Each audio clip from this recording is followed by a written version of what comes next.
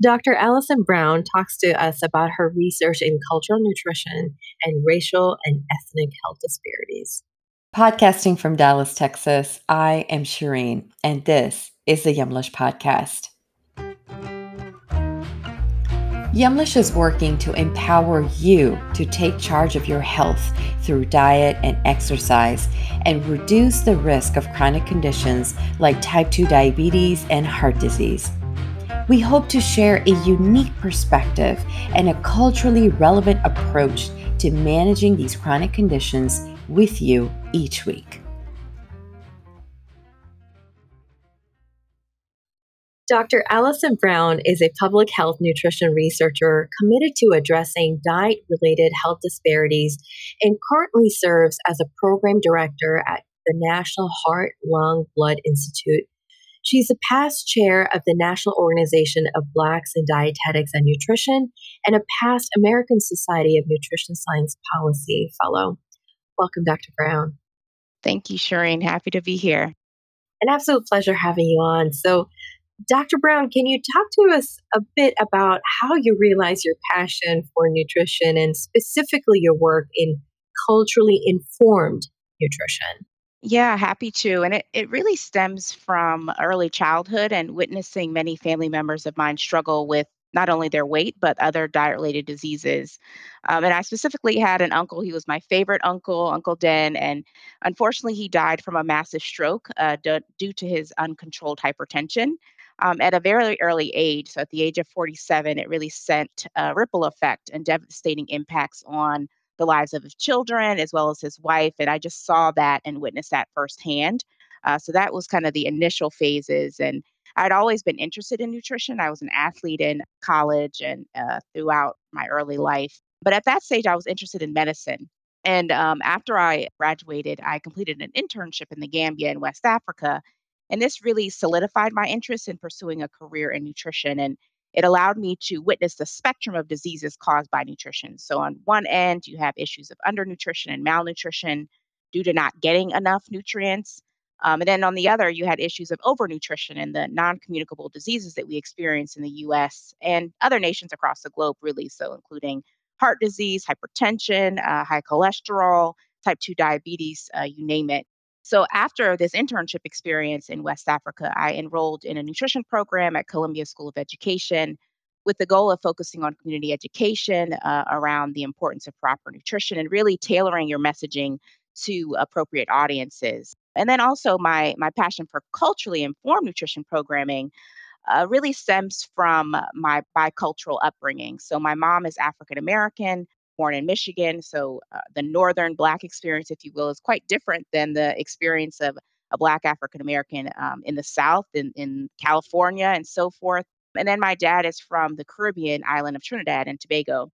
So having that bicultural experience is seeing the differences on food patterns between the two sides of my family, as well as the differences in diet related diseases, honestly, between the two groups of my family, really helped solidify my interest in kind of the cultural importance or the importance of culture in shaping someone's diet and what they eat. And then related to this is the importance of considering the diversity of cultures that exists within specific racial and ethnic groups. So I mentioned kind of cultural differences of African Americans in the United States based on where you settled in the country. And really, Blacks in the U.S. are not a monolith with one sole identity. And again, it's a very diverse, which requires to be kind of understanding of this when you're developing nutrition programming. So, for example, the diet you recommend for a Black person from Mississippi would be different from the diet that you recommend for an immigrant or even the child of an immigrant, say from Nigeria, Ethiopia, or Haiti, for example. So, really needing to consider that diversity. And I'm speaking from my experience growing up as a Black woman in America, but that plays into any racial and ethnic group, whether that be you're Southeast Asian or from Latin America or from West Africa and so forth. So all of that really plays a role into what you eat and why you eat it and kind of that cultural relevance that you have for that. I appreciate that. You mentioned cultural relevance just now. Help us understand what is the difference between cultural competence and then cultural humility. Yeah, I'm glad you raised that point because cultural competency, it's often used in kind of the dietetic training profession and even healthcare professionals overall. And then there's a relatively newer term called cultural humility. And while they're similar, I really identify more with the cultural humility term because unlike cultural competency, cultural humility is this lifelong process of really having this openness to another person's culture. Whereas cultural competency, even including that word competence or competency, makes you feel like you can become fully competent in another person's culture. When we all know the diversity in different cultures is nearly impossible to be competent in another person's culture. So again, this idea of cultural humility is to be open to understanding another person's experiences, not making judgments or assuming anything about them, but really being person centered and really starting from their vantage point and what their cultural background is. So again, I think it's important that we have kind of that stance around understanding someone's cultural background. I appreciate that. And then how much of your work really is focused on communities of color? And tell us more what that looks like. Yeah, happy to. And, as an African American woman, I've always had an interest in focusing on communities of color. And these communities, particularly African Americans and Blacks in the US, have high rates of diet related diseases. So when you look across the board of different disease rates, hypertension, type 2 diabetes, obesity, cardiovascular disease, all of these are kind of off the charts when it comes to the Black and African American population. So that really, again, kind of is that motivation and my experience in this space is really doing community based nutrition education in various communities based on the different cities that I've lived in. So, whether that be New York City or Boston, and just to elevate a program that I created in Boston, and it was called the Keeping It Real program.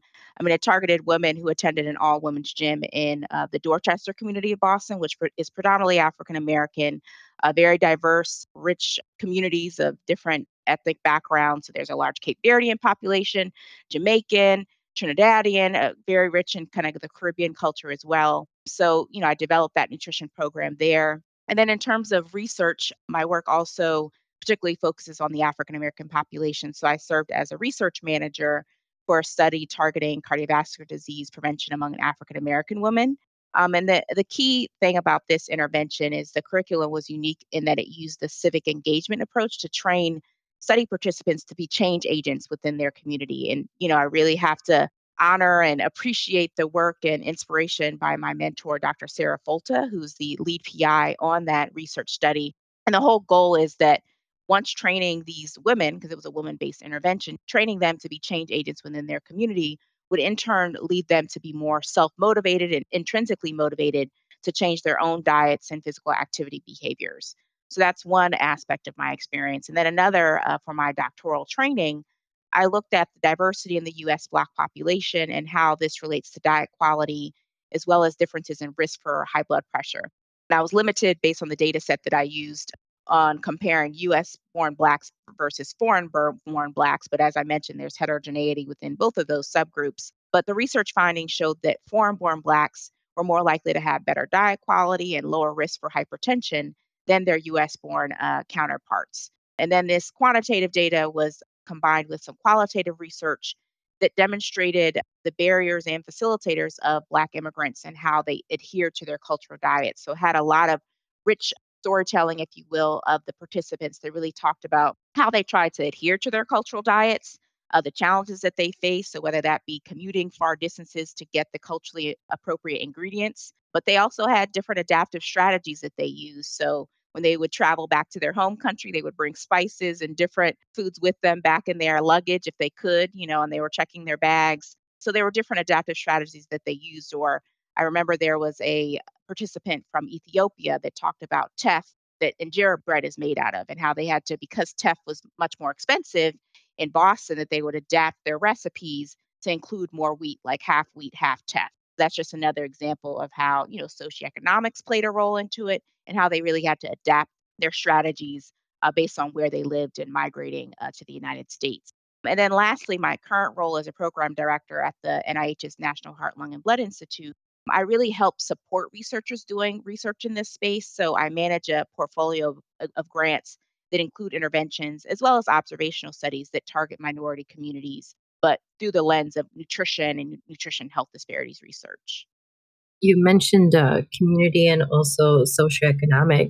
What is the role of community and social determinants of health in particular in really the creation and success of cultural nutrition programs? Yeah, I'm glad you brought that question up. And, I think it's really important to look at when working in diverse communities of different cultural backgrounds to really look at the participants' needs and what they really need to really adapt their diet. And I call that, and people in the research community call that people or person centric approaches. So I think the key is starting off with a needs assessment and asking community members directly what they want to learn in a nutrition program. And that's really a key starting point as well as asking key questions. So, a sample question could be, what do you currently typically eat? How often do you go to the grocery store? How often do you eat out? What cultural background are you from? So, starting from the participants first and those who will be attending your program and really understanding their baseline is a key starting point. And then related to that, that's specific to what they're eating, but you really have to move beyond someone's cultural background and really start to understand their social circumstances and the social determinants of health. And I really like the framework that Healthy People 2030 put forth around the social determinants of health. It includes educational access and quality, economic stability, neighborhoods and built environment, social and community context, and then lastly, healthcare access and quality. And several of you guys listening to this, if you're in the public health space, that wouldn't be necessarily new to you. But it's really important to consider these factors when developing nutrition programming. And similarly, some of the questions that could be asked in the formative phases of developing a program is, what are the socioeconomic statuses of those who are participating in the program? What's their current knowledge base in terms of access? Do they have access to affordable produce in their communities? Is it affordable? Really starting and understanding where your participants are is a key starting point. Another thing, do they live in a food desert? If it's riddled with fast food restaurants and corner stores, that's going to be you're going to use a different approach as compared to someone who lives in the suburbs. So you really want to understand your participant. Also, do they have access to a car? Do they take public transportation? All that will play a role into the strategies that you recommend in your programming. And again, all these aspects of a person's life should be considered in developing these culturally and socially relevant nutrition programs. And oftentimes, people just scratch the surface and just think of someone's culture, but it's also those social elements of a person's identity and experiences and lived experiences that should be considered. And another aspect is research. So, there's, one component is tailoring a program on the ground in community, but another is the research. So, thought that it would be important to include that here as well. And that's called community engaged research. And it's really engaging community members all throughout the research development process from identifying your research question, designing and developing the intervention itself, including the study design and data analysis, and then disseminating the information after you find your results of your study. And really, it's important to engage community members in all steps of the research development process. In December of last year, NHLBI held a workshop. It's called the Sanders Watkins Virtual Workshop, and it focused on building trust in community engaged research. It really highlighted the importance of truthfulness and transparency, as well as trustworthiness in the biomedical research enterprise. Because when looking at working in diverse communities and thinking about reasons of historical distrust, because of experiments such as the Tuskegee experiment and other issues around the research process, that distrust is very much warranted and shouldn't be surprising. So, with that in mind, what can researchers do to help build trust considering that history? And again, engaging community members, seeing the assets and strengths within communities and building on that to identify research questions and develop the research process is really key in building trust and ultimately addressing health disparities. And although isn't specific to nutrition, in any type of intervention development process related to nutrition, a community engaged approach should be taken.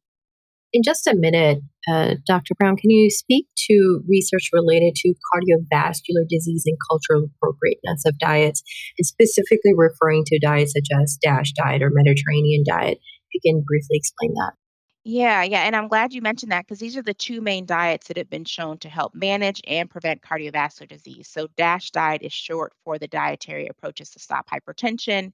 And then many of us are familiar with the Mediterranean diet. But the DASH diet is one rich in vegetables and fruits and whole grains. It also includes fat free or low fat dairy products, fish, poultry, beans, nuts, and vegetable oils. So those are things you can eat, but it also recommends to limit foods that are high in saturated fat, such as fatty meats and so forth. And then lowering intake of sugar sweetened beverages and sweets, as well as your sodium. And NHLBI provides a lot of different culturally appropriate recipes that are heart healthy in order to adhere to the DASH diet. And they're tailored specifically for the Hispanic population, African Americans, American Indians, and Alaskan Natives, as well as Vietnamese and the Filipino community. So, would highly recommend your listeners to go on NHLBI's website to look at those resources. And the Mediterranean diet is similar to the DASH diet in that it emphasizes fruit and vegetables and whole grains, but it also has a greater emphasis on fatty fish, as well as moderate amounts of red wine, and then the use of olive oil as well, which is indigenous to the Mediterranean region.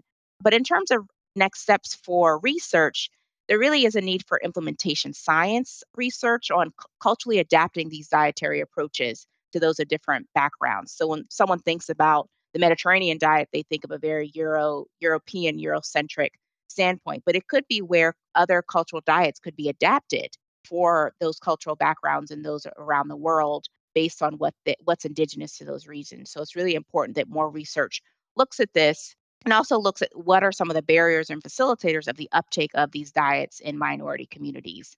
But again, it really is beyond the cultural element of it, but more about the social circumstances that really shape what someone has access to, what they can afford. All of those are really key drivers of the diet related disparities that we see and should be tackled.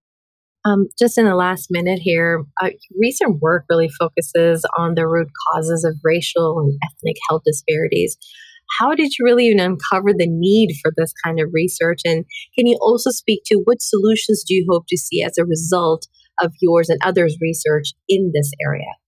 Yeah, excellent question. And really, the root causes of diet related health disparities are very complex. And someone's diet is based not only on their culture or the knowledge of what they think is appropriate to eat and what's appropriate not to eat, but it's really those systemic factors like income, how much someone's making, where they live, the foods that are available in their communities that we really need to tackle.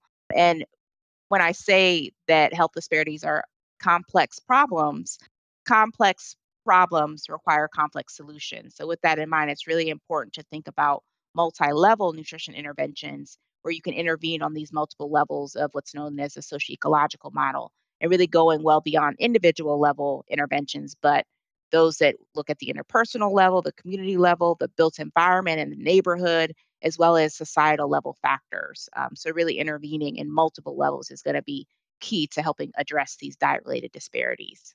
And with that, Dr. Brown, unfortunately, we're toward the end of this episode. How can our listeners really connect with you and learn more about your work? Yeah, I would be happy to answer any follow up questions. I can be reached on LinkedIn, and I often post about nutrition and health disparities related topics and events. So feel free to reach out. That sounds great. Thank you so much, Dr. Brown. And to our listeners over here, head over to our Facebook, head over to our Instagram after this episode and answer this question. What role does community play in your nutrition choices? So head over to our Facebook at Yumlish or the Instagram page and answer this quick question for the podcast, which is, what role does community play in your nutrition choices? We'll see you there on the other side. Dr. Brown, it's been a pleasure. Thank you. Thank you, Shireen. Thank you for listening to the Yumlish podcast. Make sure to follow us on social media at Yumlish_ on Instagram and Twitter, and at Yumlish on Facebook and LinkedIn for tips about managing your diabetes and other chronic conditions, and to chat and connect with us about your journey and perspective. You can also visit our website, yumlish.com, for more recipes, advice, and to get involved with all of the exciting opportunities Yumlish has to offer. If you like this week's show, make sure to subscribe so you can hear more from us every time we post. Thank you again, and we'll see you next time. Remember, your health always comes first. Stay well.